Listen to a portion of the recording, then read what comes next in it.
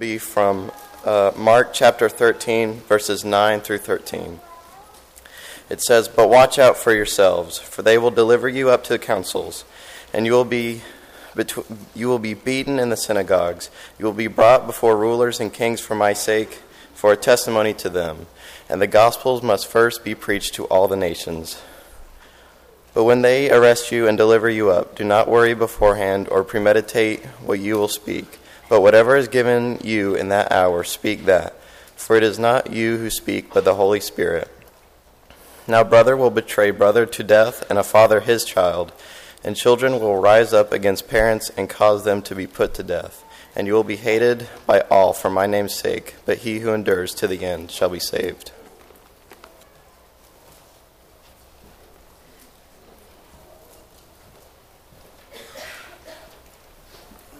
Sometimes it's just an honor to honor other people, isn't it?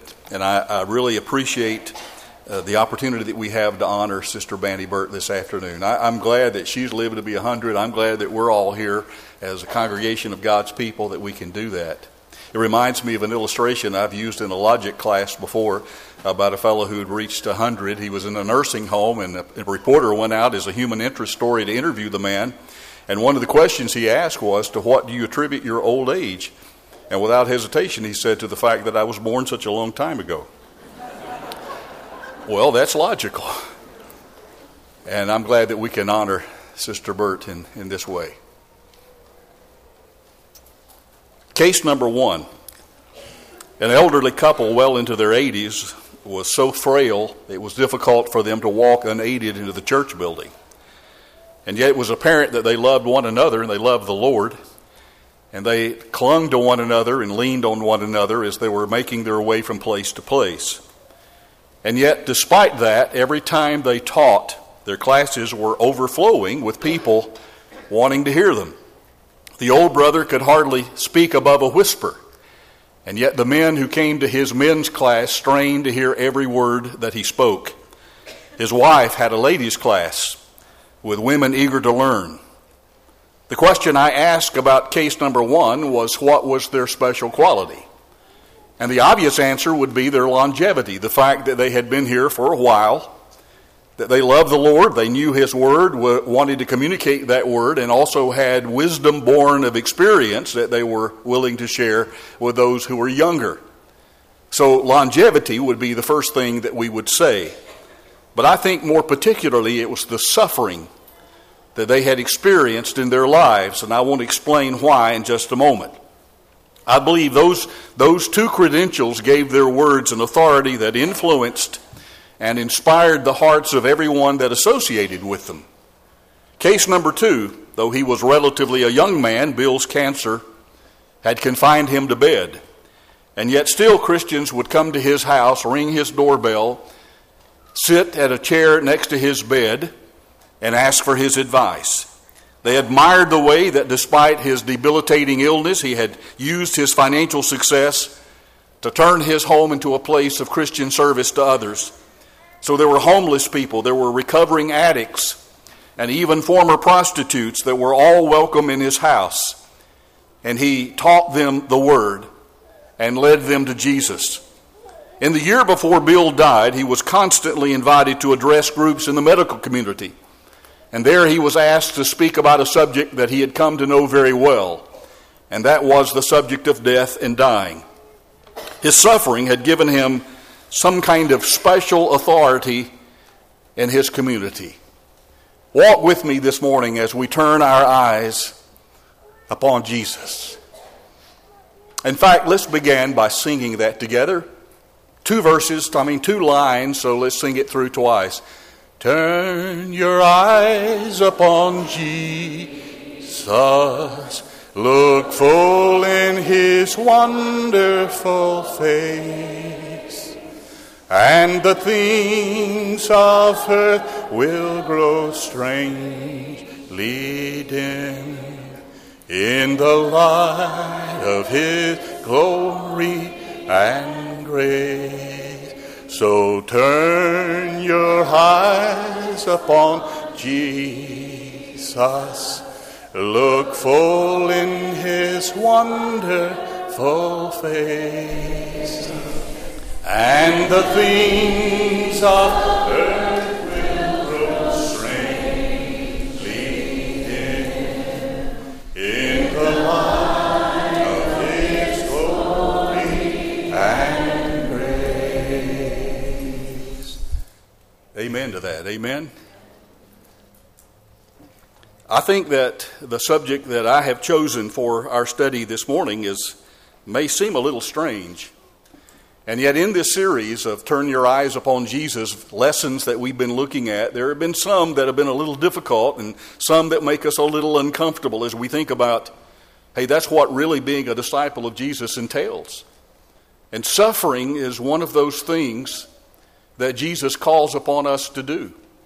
Dietrich Bonhoeffer, in one of his biographies, said that when the Lord calls a man, He bids him come and die. There is some suffering involved in our following Jesus. And so I want us to look at that, just a snapshot kind of version of that this morning. And I want us to begin by looking at the correlation between suffering and authority in Scripture. Because suffering does bestow an undefinable and yet very tangible authority upon those who've experienced it, not only in the two cases I mentioned a moment ago, but in our own lives as well. And that stamp of authority demonstrates what people have been through. That is, their experiencing of suffering gives them a special authority to speak to others who are either also going through that same kind of suffering or will at one point in their life suffer to some degree. It reveals what they've endured. And that kind of authority sometimes commands the kind of respect, I think, that's accorded an athlete who through lengthy and painful training has achieved the level of success that he or she has achieved. At other times it brings the honor granted to a scholar because of his or her diligent study. That is, we sit at their feet and we learn because we say that person has paid the price of diligent study and therefore I can learn something from that person. But more often, though unheralded, authority cloaks the widow who speaks to another person who has just lost her husband. That same authority resides in the man who's confined to a wheelchair, who gives courage to a young boy who was recently paralyzed.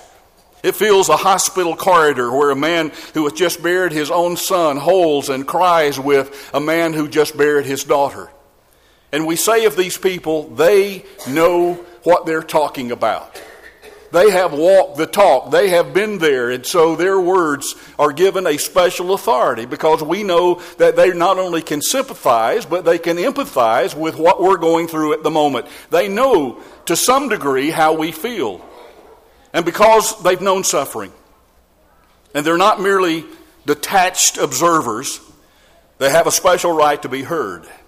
And because they themselves are what has been referred to, at least in one of my books, as wounded healers, they have the authority to help others who are wounded in body and in spirit. Look at that in the life of Jesus. I think that people, when they heard Jesus speak, they immediately sensed a level of authority. In fact, the Scriptures outright say that. If you don't believe that, look at the very last verse of the Sermon on the Mount. People sensed authority in Jesus. And it set him apart from the other teachers and religious leaders. And Mark, and I'm going to focus, as we've been doing on the first Sunday morning of each month, to the gospel record of Mark and identify some of these hallmarks in Jesus' life that indicated this special authority. He highlights his early authority in his gospel story. Let me give you three quick examples of that. Mark 1 and verse 22. Mark records the people were amazed at his, and of course he's talking about Jesus there, at his teaching because he taught them as one who had authority. The scribes could come and say, it has been written, here's what I've learned through my study. But Jesus would come and say, I am telling you with the authority of the throne room of God itself. Here's another one. Mark 1:27, the people were all so amazed that they asked each other, what is this, a new teaching? And with authority. And then also in chapter 2, verses 10 and 11, but that you may know that the Son of Man has authority on earth to forgive sins. And so he turned and said to the paralytic, I tell you, get up and take your mat and go home. Those are just three examples. But Mark and all the gospel records are replete with examples of Jesus' authority being recognized and to some degree appreciated by the people to whom he spoke. But as the story unfolds, Paralleling Jesus' authority was his ever-deepening involvement in human suffering. It seems that the more Jesus suffered, the more he went through what those of us who walk this planet all go through, the more his words had authority. Hebrews chapter 4 and verse 15 says that our Lord spent his entire life without sin. People understood that Jesus had been there. Jesus had experienced every temptation, every trial, every trouble that we experience, at least categorically, and yet he did so without ever making a mistake. And so that's why he's our perfect example. And whether it was delivering the demon-possessed, whether it was cleansing the leper or healing the paralytic or fellowshipping with a social outcast, when we open Matthew, Mark, Luke, or John, we find Jesus opening himself to suffering. Not just his own, but the suffering of others. He did not hold people at arm's length because they were suffering. In fact, he embraced them for that very reason. In fact, it was Jesus' involvement in human suffering that led those observing him to conclude that he spoke and acted with authority. That the proof of Jesus' authority was his involvement in human suffering seems to be a conclusion that the writer of Hebrews also reached. Let me give you some examples of that very quickly. Hebrews chapter 5, verses 8 and 9. These are two verses that most Bible students are familiar with. Although he was a son, yet learned he obedience from what he suffered. That's an interesting turn of phrase. Yet learned he obedience through the things which he suffered. Once made perfect, he became the source of eternal salvation to all who obey him. Hebrews 2 verse 10 reads, in bringing many sons to glory, it was fitting that God, for whom and through whom everything exists, should make the author of their salvation perfect or complete through suffering. One more. Hebrews 2:18, because he himself suffered when he was tempted, he is able to help those who are being tempted. And so otherwise we would be able to say maybe cognitively, mentally he understands what it means to go through suffering. But he hasn't suffered the way I've suffered. And yet the writer of Hebrews says, no, we can't make that case. Because he suffered as much, in fact, much, much more than we've ever suffered. And in Paul's letter to the Philippian church, it's no coincidence that following that beautiful passage that describes Jesus' descent to earth, you know, the passage that begins with verse 5, let this mind be in you which was also in Christ Jesus. And then it goes on to talk about how that he emptied himself and took upon the form of a servant. Right after that description of Jesus leaving his place of glory in heaven and coming to this earth to walk among men as a man, there comes a tremendous description of Jesus' authority. And here's what it says. Therefore, God exalted him to the highest place and gave him the name that is above every name, that at the name of Jesus every knee should bow in heaven and on earth and under the earth, and every tongue confess that Jesus is Lord to the glory of God the Father. That's Philippians 2 verses 9 through 11. That with that conscious decision to come to this earth and walk among us as one of us gives Jesus a special authority. And that is because of that authority, every person is going to be accountable to him, and someday every voice will chorus the understanding that this is in fact the Son of God. Please note that lordship followed crucifixion and authority followed suffering. The one who Paul said emptied himself is the one whose authority will someday be recognized by every knee and every tongue. And because he was painfully aware of his own suffering, Jesus had a special right to speak. Especially did he have the right when he explained to his disciples that they would also suffer. Now, I have to admit to you, this is the hard place of this lesson. Not only can we open our Bibles and see that Jesus suffered, and I'm not even talking about the crucifixion. I'm not talking about the scourging that took place before they nailed him to that old rugged cross. I'm talking about the time that he spent in his 3.5-year ministry and how that he suffered constantly throughout that ministry. But then he also calls upon those of us who follow him to be willing to suffer. And I wonder if that's the time where we say, well, that's a deal breaker for me. And we turn our back on the cross and we walk away. We say, no, I've got enough suffering without volunteering for more. I simply want to communicate one message to you this morning, and that is if we're going to follow Jesus, we're going to suffer. One way or the other. It may be mental, psychological, it may be physical. In all likelihood, given the circumstances and our political freedom, it will not be physical, but it may. Did you know that there's been more people who have died for their faith in Jesus Christ in the last century than all the previous centuries put together? People are still suffering who follow Christ. And Jesus, as a part of his personal ministry, as he pulled his disciples aside, wanted them to understand that that was going to be an inevitable part of their discipleship. If you follow me, then you're going to have to buy into my suffering. You're going to share in that suffering. Listen to Mark chapter 13, beginning with verse 9 through 13. You must be on your guard. You'll be handed over. Garrett read this a moment ago. I want to remind you of its content. You'll be handed over to the local councils and flogged in the synagogues. On account of me, you will stand before the governors and kings as witnesses to me. We're going to back up and focus on that in just a moment. And the gospel must be preached to all nations. Now think about that. That's almost amazing, isn't it? While you're going through this suffering, you have the responsibility and the privilege of sharing the good news around you. You still can't be locked in on yourself. You can't wake up every morning and sing the first and last verses of Nobody Knows the Trouble I've Seen. You've got a responsibility to make sure that the saving message of the gospel is preached in all nations. And whenever you're arrested and brought to trial, do not worry beforehand what you will say, but say whatever is given you at the time. For it's not you speaking, but the Holy Spirit. This is auditory inspiration we're talking about. This message will come directly from the Holy Spirit himself. Brother will betray brother to death, and a father his child. Children will rebel against their parents and have them put to death. All men will hate you because of me, but he who stands firm to the end will be saved. That probably doesn't belong anywhere in the publicity brochure, does it? You will be hated of all men for my name's sake. That isn't, by our standards, a very good recruiting form. And yet Jesus knew that if these men and women were going to faithfully follow him to the very end, and for some of them the end of their lives, literally, they needed to know what they were buying into. He never asked anyone, and he still doesn't 2,000 years later, to sign a blank check and then let him fill in the amount later. He says, I want you to know you're going to suffer. And then he spells out some of the specific instances in which that would take place.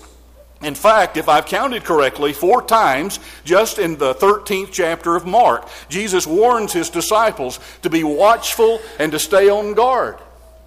You don't always see it coming. So always be watchful, always be vigilant. And after being very clear about his own suffering, he was leaving no doubt that to choose him was to choose a difficult path. It's not going to all be peaches and cream. It's not all going to be rainbows and sunshine. There's going to be suffering. And folks, I'm telling you that in 2019, if we're serious about turning our eyes upon Jesus, and if we're serious about following him as sincere, true, committed, devoted disciples, we're going to suffer. We're going to have to pay some kind of price. And the question that I'm asking us this morning is, are we willing to sift and weigh our own hearts to see if we have that level of dedication? Or will we turn and run the first time we have to suffer? In fact, he predicted 3 occasions of suffering. Lock in on chapter 13 of Mark, verse 9. You'll be handed over to the local councils. There's 1. You'll be stand before governors, 2, and kings, 3, as witnesses to them. It's important to know that all 3 of those predictions came to pass. First of all, the local councils, having brought the apostles, the Bible says, they made them appear before the Sanhedrin. They called the apostles in and had them flogged, and they ordered them not to speak in the name of Jesus, and they let them go. And the apostles left the Sanhedrin rejoicing because they had been counted worthy of suffering disgrace for his name. That's Acts 5, verses 27 and verses 40 through 41. They walked away from that encounter with the Sanhedrin, praising God and thanking him for the privilege of suffering for his name's sake. That's where I want to be. That's the faith I want. That's the level of dedication that we all need to make a real difference in this world. Here's another one. What about the governors? Acts 24, verses 1 through 2 and verse 27 addresses that. They brought their charges against Paul before the governor. When Paul was called in, Tertullus presented his case before Felix. When 2 years had passed, Felix was succeeded by Porcius Festus. But because Felix wanted to grant a favor to the Jews, he left Paul in prison. Well, there's the second aspect of Jesus' prediction that's come through. What about the third? What about the kings? Well, the next day, Agrippa and Bernice came with great pomp and entered the audience room with the high-ranking officers and the leading men of the city. By the way, this is Acts 25, verses 23 and following. And Festus said, King Agrippa, and all who are present with us, you see this man. The whole Jewish community has petitioned me about him in Jerusalem and here in Caesarea, shouting that he ought not to live any longer. I'd call that persecution. How about you? I'd call that oppression. How about you? This man we have voted, and this man should not live any longer. What's he guilty of? He's guilty of spreading this message about Jesus. It all came to pass just as Jesus had told his apostles. Not a thing that he predicted to them that they would have, in terms of the cost that they would have to pay, did not come to pass. But why were these early Christians so willing to suffer? That's one of the questions I think we need to ask ourselves as we walk through these passages. Why were and why did they attract this kind of suffering? Why did people come out of the woodworks to speak against these disciples of Jesus? I think one sentence makes it perfectly clear, and it's found in Acts 4 and verse 13. Listen to it. You know the verse. When they saw the courage of Peter and John and realized that they were unschooled, ordinary men, they were astonished, and they took note, and here it is, here's the clue, that these men had been with Jesus. Just their association with Jesus changed them. And it deepened their enthusiasm and determination to live faithfully to the God of heaven and to do whatever it was that Jesus said they needed to do and to pay whatever price that they needed to pay in order to be New Testament Christians. And I'm just praying that we have that same commitment today. Apparently, these early Christians had learned about authority from the suffering of Jesus. Tradition tells us that only one of the 12 apostles died a natural death. Think about that. Only one was able to have a 100th birthday party or whatever it was. Every one of them, except for one, died a violent death. Among them, Stephen, a deacon from the Jerusalem church, was stoned to death. Matthew died a martyr's death in Ethiopia. Andrew and Peter were both crucified. Paul was beaten 8 times, shipwrecked 3 times, before then being decapitated outside of Rome. Did you know that it was illegal just to be a Christian during the first 3 centuries of church history? That is, it was a punishable offense to do what we're doing this morning. I'm asking you, not only can you keep and grow your faith in the 21st century world, but do you think that if you had lived in the first century world, that you would have maintained your faith and lived out your commitment to the Lord Jesus Christ, knowing that it was illegal just to align yourself with people of the Christian way? Christians were called atheists. Why? Because they didn't believe in the same gods, the Roman gods that other people believed in. They were said to be cannibals because of a twisted understanding of the Lord's Supper. You're actually eating his flesh and drinking his blood. Oh, that's horrible. All in all, these Christians were convenient scapegoats. And now we can look back to the 8th Beatitude with a deeper understanding when Jesus, in those Beatitudes, said, "Blessed are those who are persecuted for righteousness' sake." Not just persecuted, not just suffering, but being persecuted because of your righteousness. That makes it a different game altogether. I'm just asking us this morning simple questions. But questions I think that we have to delve very deeply into our hearts in order to be able to come up with an honest and sincere reply. We are living in a day of heated baptistries, of air-conditioned auditoriums, and padded pews. Can we really understand what it means to suffer for Jesus? What does it mean to be a wounded healer today? And I'm just going to go ahead and acknowledge to you, I haven't really suffered. I haven't suffered to any degree the way that first century Christians had to suffer. Have we, one writer asked, suffered even unto blood because of our faith? That's a question we need to ask. And I think there are 3 quick lessons that we can learn from what we've talked about already this morning. Number 1, suffering requires an eternal viewpoint. You see, the perspective of the 12 apostles seemed to have been confined to the here and now. That's kind of the way we still do today. If we're not careful, we have to train ourselves to think about to aspirations that are above, not on things of the earth, as Paul said in Colossians 3, verses 1 and following. And those apostles were really locked in on just the here and now, on the physical, on what you could see at the moment. For example, in Mark 13, when they looked at the temple, here was what they said. What massive stones, what magnificent buildings. That's all they saw. And they were impressed with the here and now. So Jesus immediately broadened their narrow viewpoint to include what would happen in the future. And what he said was, in verse 2 of Mark chapter 13, not one stone here will be left on another. Every one of them will be thrown down. Jesus was not talking about the physical temple, and yet the apostles thought that he was. In fact, the entire 13th chapter of Mark is future-oriented. Jesus is talking about here's what's going to happen, here's what's coming. And the discussion moved from persecution to the destruction of Jerusalem to the end of the world. And Jesus called all of this turmoil, look at verse 8 of Mark 13, he called all of this conflict the beginning of sorrows. Again, would you put that in the welcome brochure? You are in on the cutting edge of the beginning of sorrows. He wanted them to know what was in store for them. And that they would become a part of something much bigger, much more than they could ever imagine at the moment. Jesus pushed the discussion to the end of time. And by the end of the chapter said, in effect, that ministry, the ministry that you are about to be involved in is much bigger than the trouble that it brings. So keep watch, be alert, be on guard, they were told, verse 37 of that chapter, lesson number 2. Suffering gives authority to ministry. In the middle of his discussion about suffering, here's what Jesus said, Mark 13, verse 10. The gospel must be first preached to all the nations. Watch this. Ministry will take place in the midst of suffering.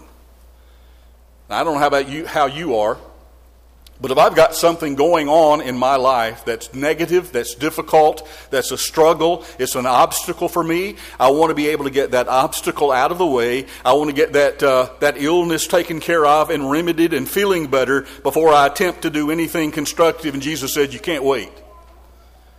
You're going to have to be preaching while you're suffering. And the suffering is going to give credibility to that ministry. If nothing else, the world will look at your life, at your example, at your spiritual tenacity and say, these people have something going on. There is something that's different that motivates them that even in the midst of suffering. I mean, here's someone being stoned to death in this city. Here's someone being decapitated. Here's somebody being nailed to a cross. Solely because of their faith in Jesus Christ. These people that mean it when they stand for the faith. And when they say, I'm going to follow him no matter what comes. So reflecting, in fact, on how Jesus demonstrated this truth on the cross, Peter wrote this, 1 Peter chapter 2, 23 and 24. When they hurled insults at him, he did not retaliate. When he suffered, he made no threats. Instead, he entrusted himself to him who judges justly. He himself bore our sins in his body on the tree, so that we might die to sins and live for righteousness. By his wounds you have been healed. I mean, just 2 verses, but it is just saturated with suffering. What Jesus did for us, that we could never, ever do for ourselves. And I hope we think about that when the cup and the bread come by. Thank you, Lord, for your suffering, for doing for me what I could never possibly, ever in 1,000 lifetimes do for myself, for allowing your righteousness to be imputed to me. Although I, in the best of moments, would never be considered righteousness, Jesus' righteousness will be put on our invoice. It will be credited to our account. The wounded healer has a great credibility and therefore great authority. Paul put it this way in his second letter to the Corinthians, chapter 1, 6 through 7. If we're distressed, it's for your comfort and salvation. If we are comforted, it is for your comfort, which produces in you patient endurance of the same sufferings that we suffer. And our hope for you is firm, because we know that just as you share in our suffering, so also you share in our comfort. So suffering can drive a person in one of two directions. It will either drive us to discouragement, and we will sit around singing, "Nobody knows the trouble I've seen," and wondering why I'm trying to live the way the Lord would have me to live, and yet He allows all of this hardship and suffering in my life. It will either drive us to discouragement, or it will give us, please don't miss this, church, it will give us the authority to serve. Lesson number 3. And finally, suffering is unavoidable. The real issue is not, will you and I suffer for the cause of Christ? Jesus was definite and certain on this point. He said that suffering is inevitable. As long as there's disciples, there's going to be suffering. John 16:33 makes that clear. In this world, you will have tribulation. That just means trouble or suffering. So the real issue is, what will suffering contribute to my life and to yours? Will it destroy me? Will it discourage me? Will I blame God for the suffering in my life and decide to walk away from the cross, turn my back on Jesus, lay my armor down on the field of battle, never to return? Or will it give me the authority to help and to serve and to heal others? Jesus did not want the 12 to prepare sermons. He wanted them to prepare themselves. So that's why in our text, look at verse 11 and we're through. So he instructed them, whenever you're arrested, do not worry beforehand about what you will say. That's an oral kind of inspiration that was promised to them, that is not, by the way, promised to preachers or anyone who speaks His word today. But there was a special direct inspiration from the Holy Spirit that allowed them in moments of trial to be able to speak with the authority of God. You don't have to worry about, you don't have to outline your remarks beforehand. The Spirit is going to be telling you what you need to say. I'm telling you that the best preparation is not in the detailed arrangements, in the specific plans, or in a finished speech. That was what He's communicating to those disciples. Our best preparation, even in our day, is a lot deeper than that. It's the provision that we've made on the inside. Sometimes people say, I never speak a word for Jesus because I'm not a good communicator. Well, I'll tell you what the world is going to see is not so much what they hear, although at some level, of course, we have to communicate the message to them. Somebody does. But the world will be won to Jesus Christ when they see in your life and in mine a wounded healer. Someone who is suffering, but yet still continues to walk the talk. Someone who continues to affirm by the way that we live the fact that I am a believer and a follower of the Lord Jesus Christ. I read on a church sign somewhere, 1% of the people may read the Bible, the other 99% will read the Christian. That's pretty much true, isn't it? They're going to be looking at your life. So we need to make these provisions on the inside. It makes sure that the bases are covered for the inner person, and we're not just concerned about the outer person. It realizes, folks, that we don't have a soul. Are you listening to me? We don't have a soul. We are a soul. We just happen to have a body. So, the only kind of preparation that will enable us to stand to the end is the kind of preparation that we've been talking about this morning. Buying into the suffering. But I want to end with some really good news. Romans 8 and verse 17. Here's a promise from the throne room of God Himself. If we suffer with Him, we will also reign with Him. If we suffer with Him, we will also reign with Him. I hope that you appreciate the full implications. Are you following Jesus today? Through your faith, your sincere faith that motivates you to repent of your past sins and to confess Jesus as God's Son, it would be our absolute sincere delight to baptize you into Christ, where His blood will wash away every one of your sins. And you'll follow Him and become a new creature in Christ. And we bid you come while we stand while we sing.